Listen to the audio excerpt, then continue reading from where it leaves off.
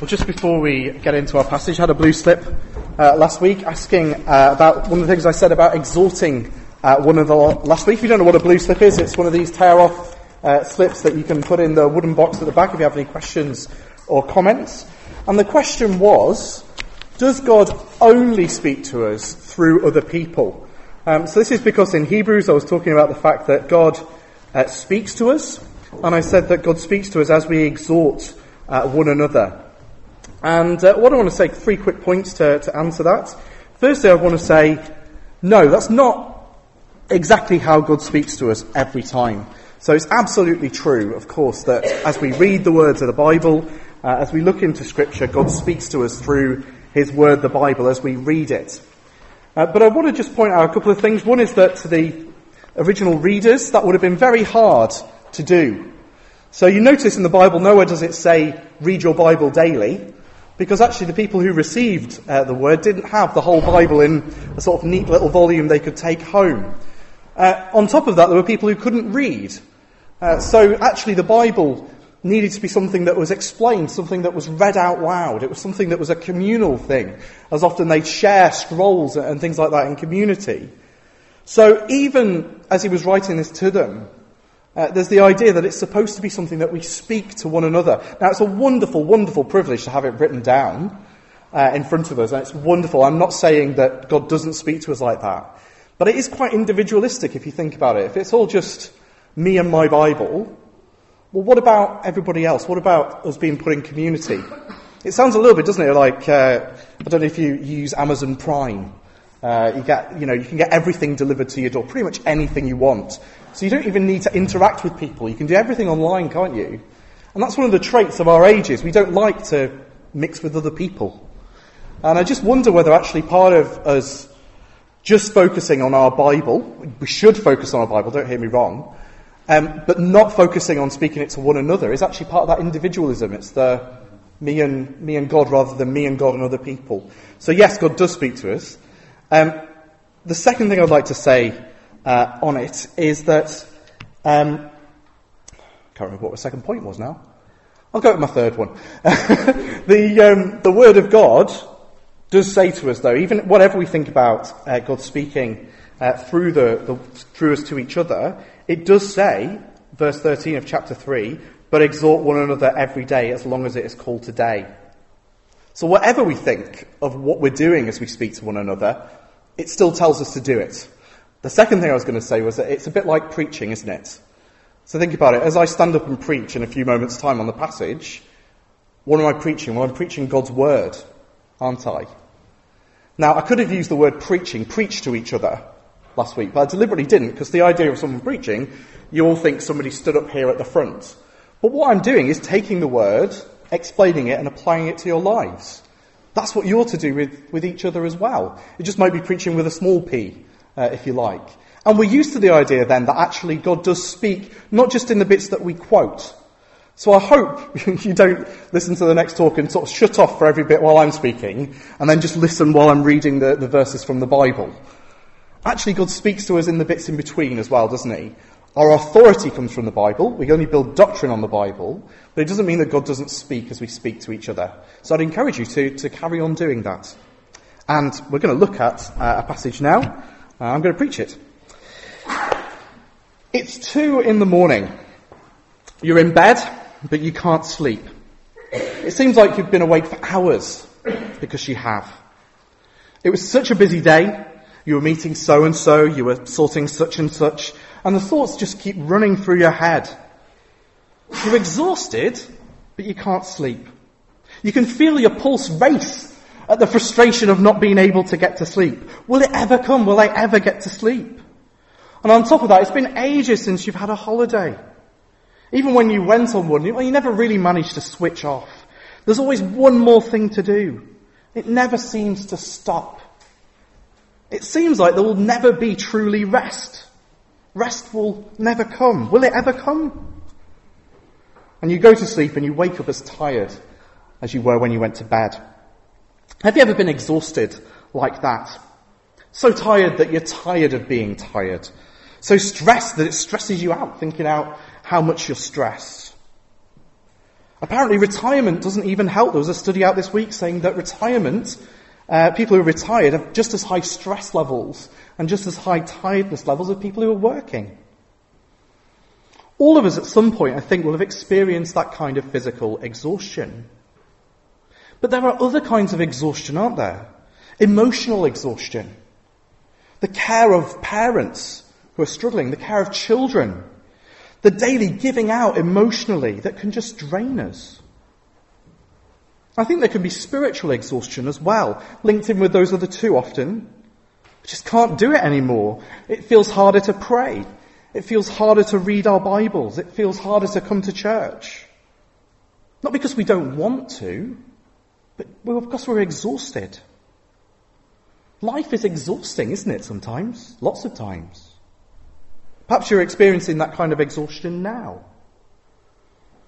What do our tired selves long for? They long for rest. The ever-elusive rest. You know, people say, I'll rest when it's the weekend, and then the weekend comes and you don't quite manage it. I'll rest when it's the holidays.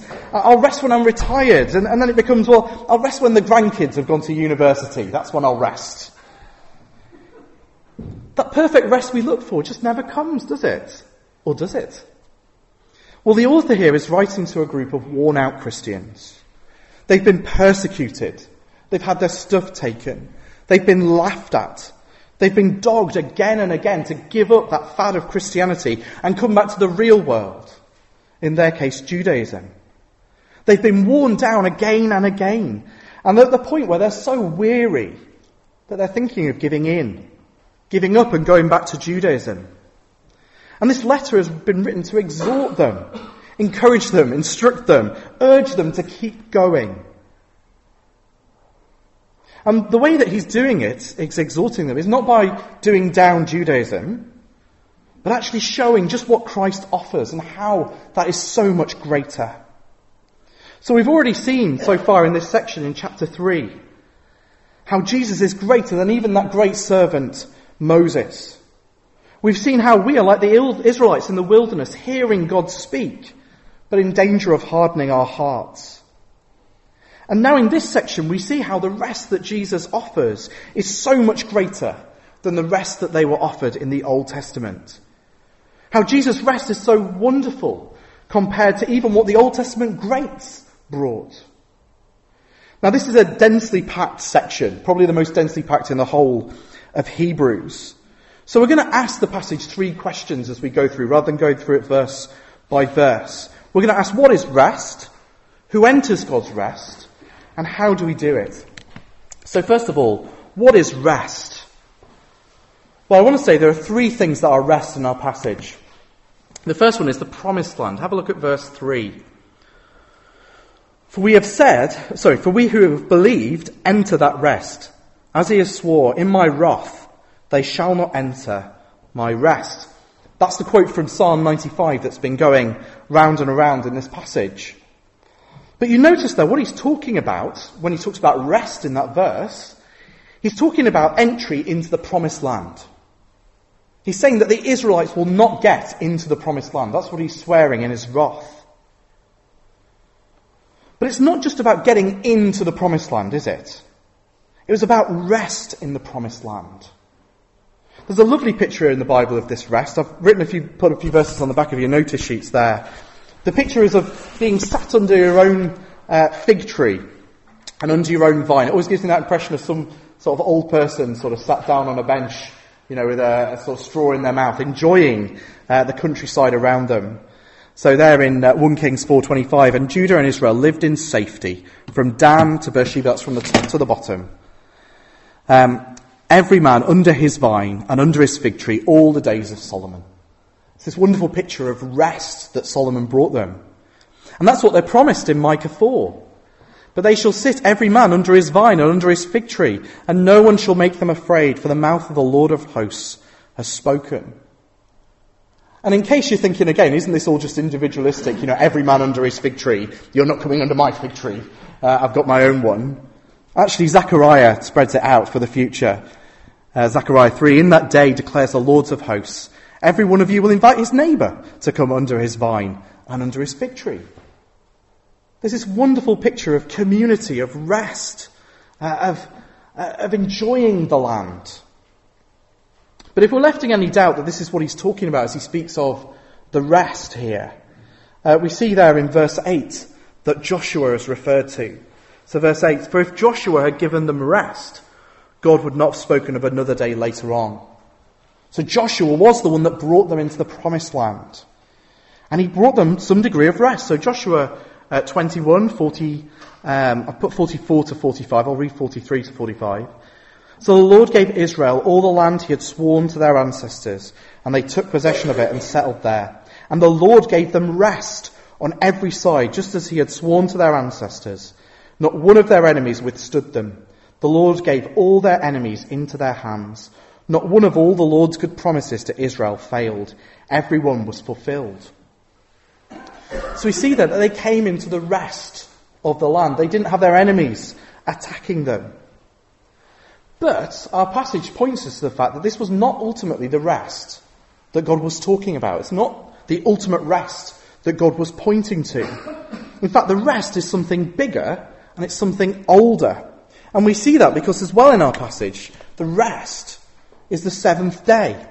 Have a look at the second half of verse 3 and up to verse 5. So as I swore in my wrath, they shall not enter my rest, although his works were finished from the foundation of the world. For he has somewhere spoken of the seventh day in this way. And God rested on the seventh day from all his works. And again in this passage he said, they shall not enter my rest. So he's talking there about a seventh day when God rested. And the author's point is that this rest that he's talking about has been available since the creation of the world. This is something much bigger than just getting into the land. So if you turn back to Genesis 2, I've not put a page number up there, but hopefully you should find it's at the beginning of the Bible. It might be page 2. You never know. Genesis 2 and verses 1 to 3. Thus the heavens and the earth were finished, and all the hosts of them. And on the seventh day God finished his work that he had done, and he rested on the seventh day from all his work that he had done. So God blessed the seventh day and made it holy, because on it God rested from all his work that he had done in creation. Now you notice there, if you're familiar with that passage in Genesis, that the seventh day is a bit different from the other days. There's no morning and no evening, as it is with all the other ones, and then there was morning and there was evening the first day, and there was morning and there was evening the second day. And the effect that gives is that this day seems to have no end. This day goes on and on, a seemingly unending day. So the author's point then is that the rest has been available since then. It's been going on. Rest has been available since day 1, or day 7. And the seventh day is there to show us that this was coming. This wonderful rest. It was the goal of creation. This is where creation was going before we messed it all up. And it pictures that rest, just as the promised land pictures that rest that is to come. And it's not just a ceasing of our activities. It's not just stopping. It's an enjoyment of the world that God has provided. So to put it in other terms, it's not boring rest, where you just stop. It's a good rest, eating, drinking, talking, enjoying one another's company.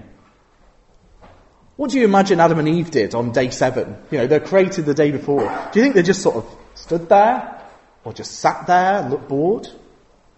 No, they rested together. It's not inactivity, but it's rest, a bit like we have on our holidays. It doesn't mean we just sit. Actually, we enjoy the rest. So what is this rest all picturing? Well, it's picturing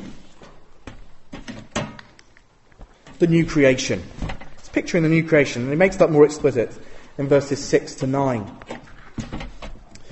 Since, therefore, it remains for some to enter it, and those who formerly received the good news failed to enter it because of disobedience, again he appoints a certain day, today, saying through David so long afterwards, in the words already quoted, today if you hear his voice, do not harden your hearts. For if Joshua had given them rest, God would not have spoken of another day later on. So there remains a Sabbath rest for the people of God. we need to follow the author's logic here. What he's saying is that David wrote Psalm 95 about the possibility of entering God's rest. Okay? So David wrote it about 1000 BC. But that was hundreds of years after they'd already entered the promised land. So they're already in the rest, if you like.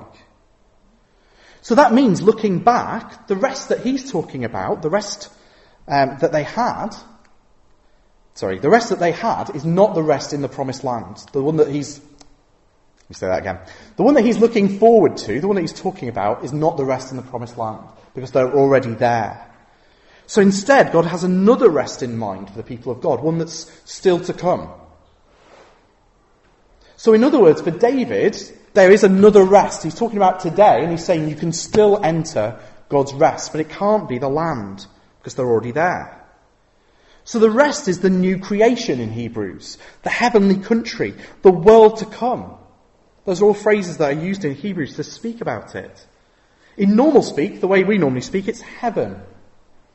That's that rest that is to come. But it's better than heaven. The new creation, don't hear me wrong here, but heaven is where we go to be with Jesus. But the new creation is actually a physical reality. It's one that will come in the future. Heaven is a present reality, isn't it? That's where people go when they die. But actually the new creation is a physical reality that's coming when God brings it about in the future, when Jesus returns. What will it look like? Well, I was helpfully at a conference this week where they were saying, well, if you want to see what the new creation is like, look at what Jesus does as he comes back from the dead. Looks like walks in the countryside, chatting over the Bible. Fishing trips with mates. Barbecues on the beach.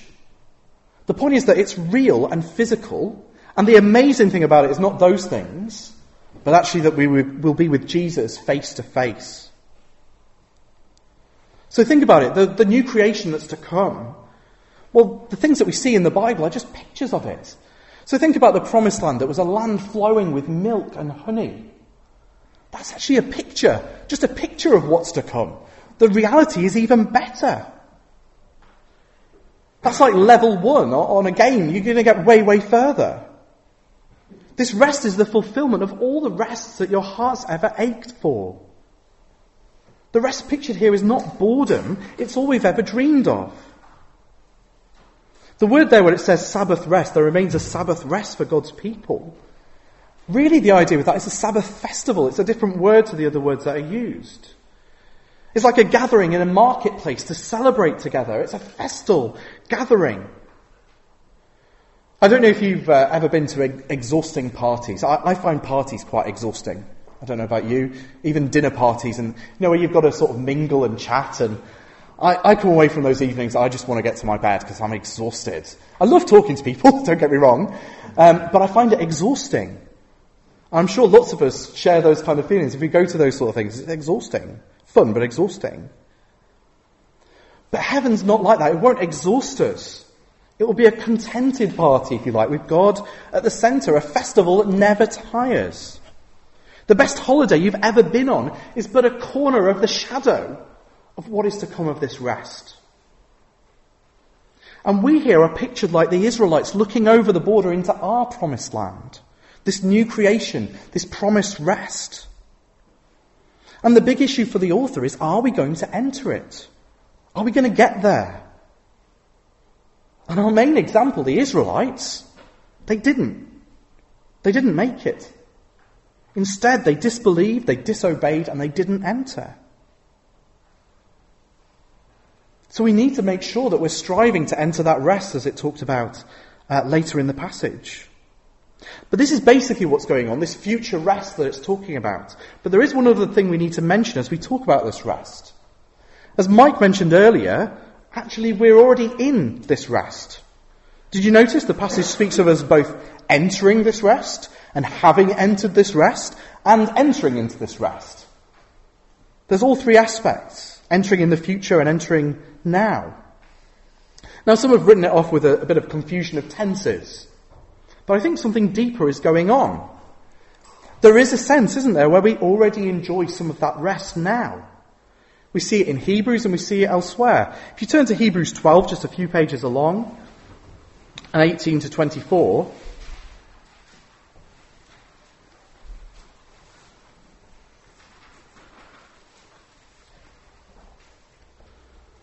you'll see this idea that we're already there. So Hebrews 12, 18 to 24. For you have not come to what may be touched, a blazing fire and darkness and gloom and a tempest, and the sound of a trumpet and a voice whose words made the hearers beg that no further messages be spoken to them.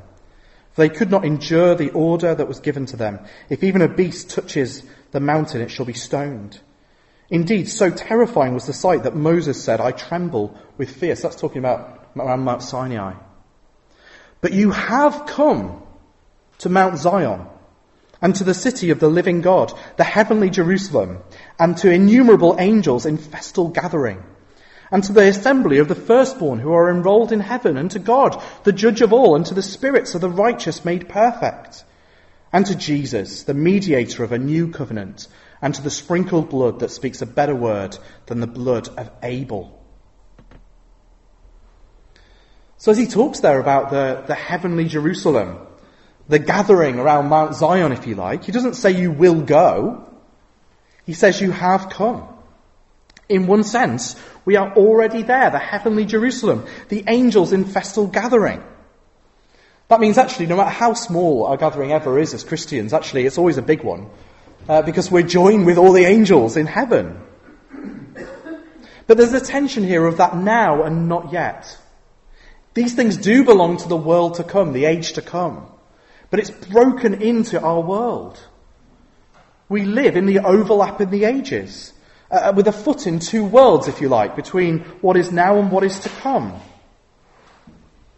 So we can't just push this all into the future, even though it belongs to the end.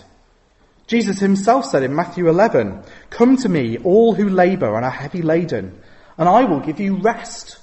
Take my yoke upon you and learn from me. For I am gentle and lowly in heart, and you will find rest for your souls. When Jesus promised that to his hearers, is he just making a promise for some way off into the future? Or is it in some way true now? We'll see this more as we work through. But if you're confused by this idea, a guy called Trevor Knight a few years ago shared the idea of someone asked him once if he was saved.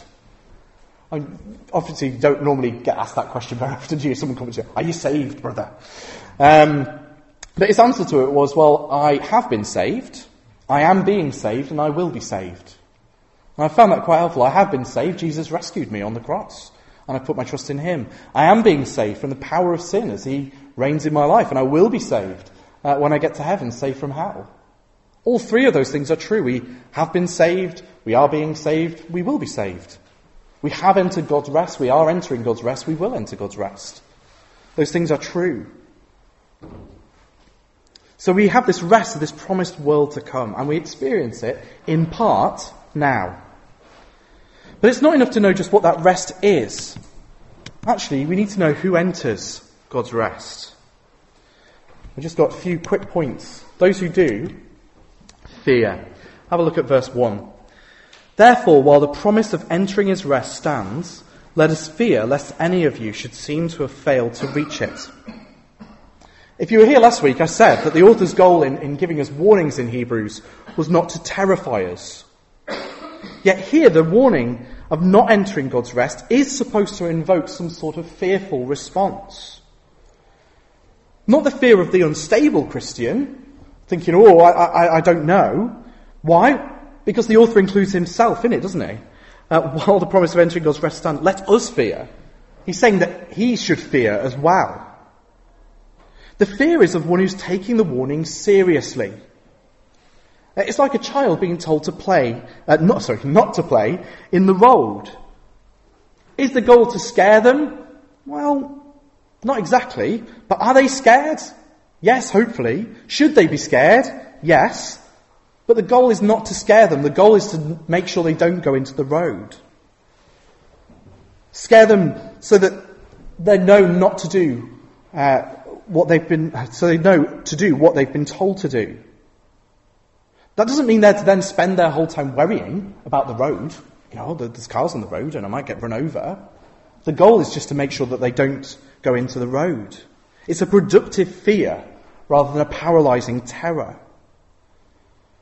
So those who take God's warning seriously are those who enter God's rest. So think about it. Who's the stronger Christian as we think of that? Is it the one who's never worried whether he's going to make it to the new creation? Or is it the one who's concerned whether he's going to make it? Our passage would actually say it's the second person, the person who is concerned whether he makes it. Not that we're scared stiff, but then neither are we to be blasé with God. So think about it. In your life, you sin. We all sin each day, don't we?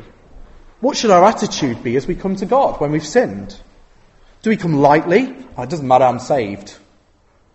Or do we come seriously? It does matter. I can't believe I've done that, God. Have mercy on me, the sinner. Actually, who's the one with the hard heart that's been hardened by the deceitfulness of sin? It's the one who's blasé, isn't it? It's the one who's not bothered. So those who take God's warning seriously enter. Secondly, those who strive enter. That's verse 11. Let us therefore strive to enter that rest, so that no one may fall by the same sort of disobedience. I don't know about you, it seems to be a little bit of a strange idea to strive to enter his rest, to strive to rest. That seems a little bit like a contradiction in terms, doesn't it? But the verb here means to be eager, to make every effort, to make haste. If we take the imagery of the race, which comes later on in Hebrews, it's the idea to get a move on. Don't dawdle, keep running to enter God's rest. We're to keep making this effort, and we'll see in a few moments' time how we do that. But we are to make some form of effort. Thirdly, we're to believe, verse 3. For we who have believed enter that rest. That's what it says there in verse 3. And I think that's not a strange idea to us, is it? We expect this. And we saw last week as well, there was unbelief that kept them out. By belief, though, it means faith, it means trust. Those in the wilderness believed in God, but they didn't believe God. They believed that he existed, but they didn't believe what he said. And there's a big difference. We need to believe to enter God's rest. And then finally, we rest. Have a look at verse 10. For whoever has entered God's rest has also rested from his works as God did from his. Those who have entered have rested. Rested from what? Their works. Now this is one of the most disputed verses in the whole passage. And there's even a debate over who's resting. What are the works that they're resting from?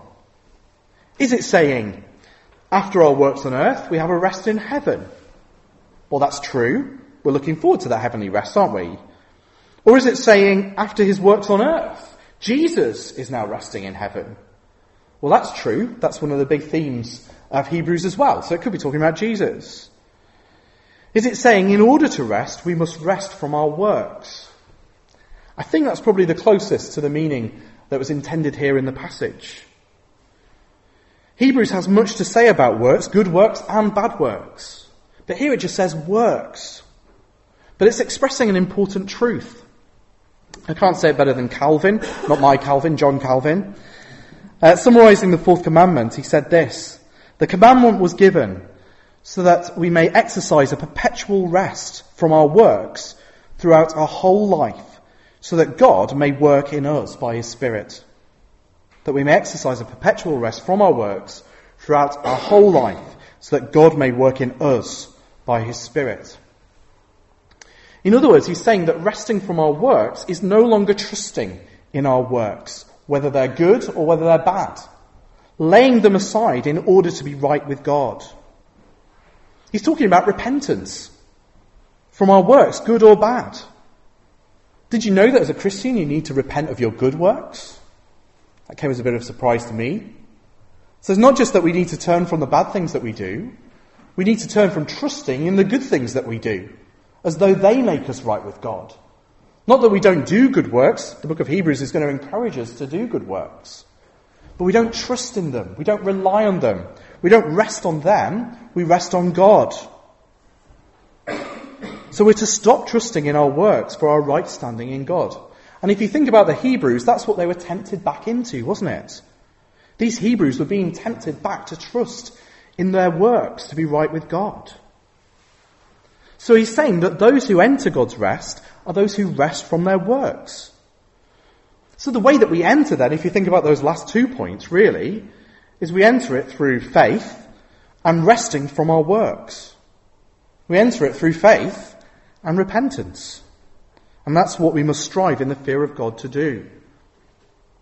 So to sum it up, those who enter God's rest, if we put all those together, are those who seriously strive to have faith and rest from their works. Those who seriously strive to have faith and rest from their works. So those who make the effort to repent and believe. Now, as we got there, you might be a little bit disappointed. Isn't that the same as we're always told? Doesn't it always come down to faith and repentance? Well, yes, it does, because that's what we're to do, isn't it? But also, isn't that always the struggle in our lives? To keep trusting God, to keep believing God, to keep not trusting in our works, to keep repenting. Those are the struggles that we face. Those are the things that we must keep doing and not have our hearts hardened by sin. So those are those who do. What about those who don't? Well, they hear the warning, but they're not concerned. They hear the message, but they don't believe. They don't rest from their works. They either go back to trusting in their good works for salvation, or they go back to trusting in their bad works to damn them. And the point here is, don't be one of those people. Don't go back. Hear the word, trust it, believe it, keep believing, strive to believe, strive to have faith, strive to rest from your works. So finally, how do we do that then? How do we do it? Well, the answer is the Word of God. Have a look at verses 12 and 13. For the Word of God is living and active, sharper than any two-edged sword, piercing to the division of soul and of spirit, of joint and of marrow, and discerning the thoughts and intentions of the heart. And no creature is hidden from his sight, but all are naked and exposed to the eyes of him to whom we must give an account. It's the Word of God that helps us to do this. Here we are again. It sounds like last week, doesn't it? Not because I think so, because the Word itself takes us to the Word of God at the end of this passage. It's not a coincidence that God has put this here at the end of these verses. The Word of God is here to get us to that rest. How does it do that? Well, the Word of God does exploratory surgery, if you like. It opens us up. It exposes what's inside. I don't know if you've ever had exploratory surgery, but the idea really is to find if anything nasty is inside. And as we look at God's Word, as we look into the mirror of His Word, as it says elsewhere, we see, don't we, that there are nasty things inside. What do we do? Do we say, well, why would you tell me that? That's so negative. That's such bad news. Why would you tell me there are bad things inside me? Or do you say, thank you, God. I'm so glad that we found it. Now we can take it out.